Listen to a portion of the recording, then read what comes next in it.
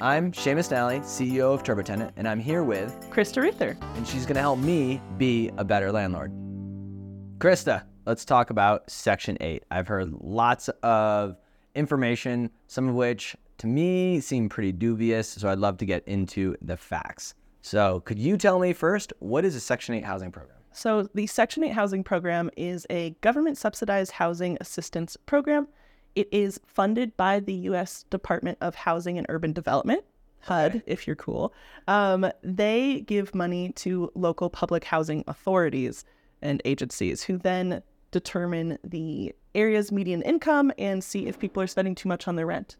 If they are spending too much on their rent, if they are low income, disabled, elderly, then they can apply for this program and actually get part of their housing costs subsidized. Interesting. So that is the same thing, or that's different than a housing voucher program? There is a misconception that these are two separate programs. They're actually the same thing.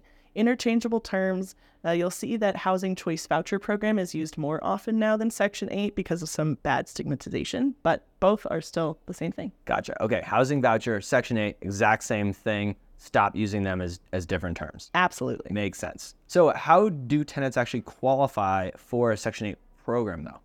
Good question. So it's going to vary depending on where they live, but more or less, the PHA is going to look at their family income. Okay. They're also going to look at the size of the family and make sure that there are no disqualifying features. So a record of using illegal drugs, producing illegal drugs, violence, you are not likely to be accepted into the program. But otherwise, as long as you meet the income requirement, you should be in a good spot. You also have to be a U.S. citizen or a specific type of legalized immigrant in order to apply and qualify. So because there's a qualification part of the Section 8 program, do I have to bother screening these tenants at all?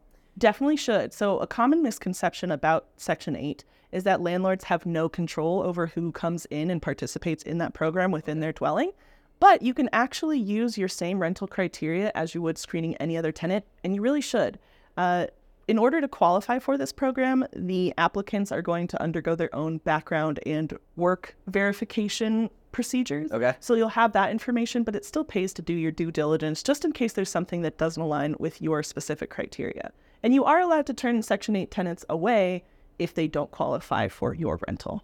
Really? Okay. So I had that completely wrong. I thought you had to accept anyone that came to you from Section 8. No. And in fact, what people usually mistake there is that there are some states in which there's an income clause. So you can't deny someone based on how they get their income. And Section 8 housing vouchers fall under that. So you can't deny someone just because they use Section 8, they participate in that program, but you could deny them if they had a history of evictions, for example. So let's use that as a perfect segue into how do you get paid from Section 8? Are you actually getting paid from the tenant, or are those funds coming from the government? So there's actually a split. You will receive 30% of the payment from the tenant themselves or the family, and then the other 70% is coming from the government.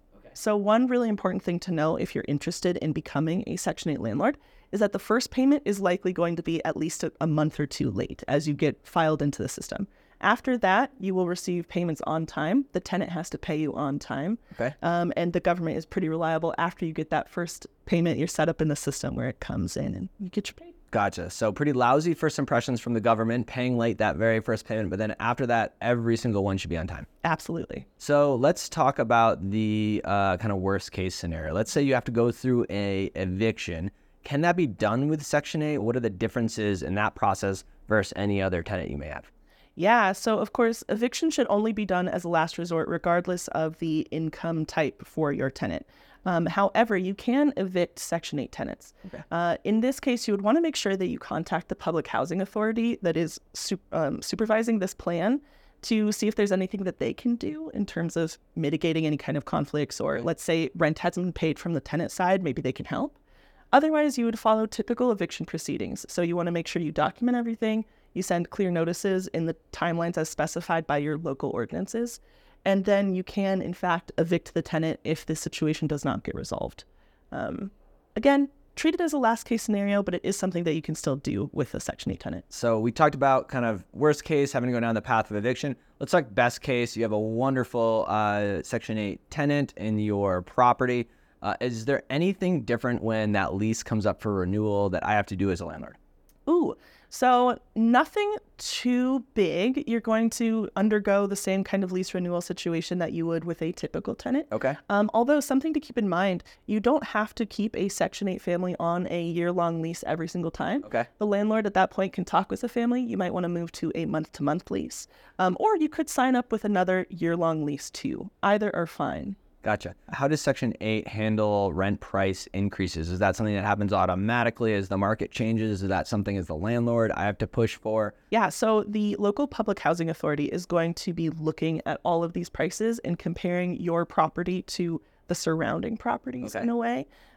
So if they see that the local area's rent prices are increasing, they will reevaluate your property. They want to make sure that you're charging a fair rent.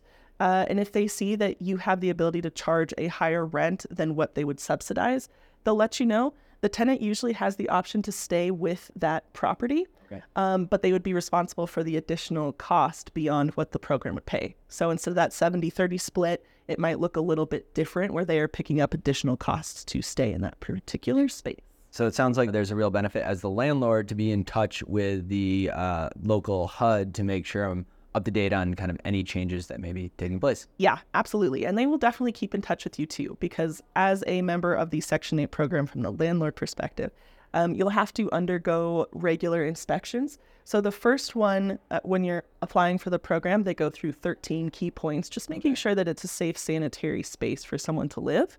And then annually after that, you'll be having that place re-inspected. And at that point, they can let you know if there are any changes in terms of the rent being able to go up or not.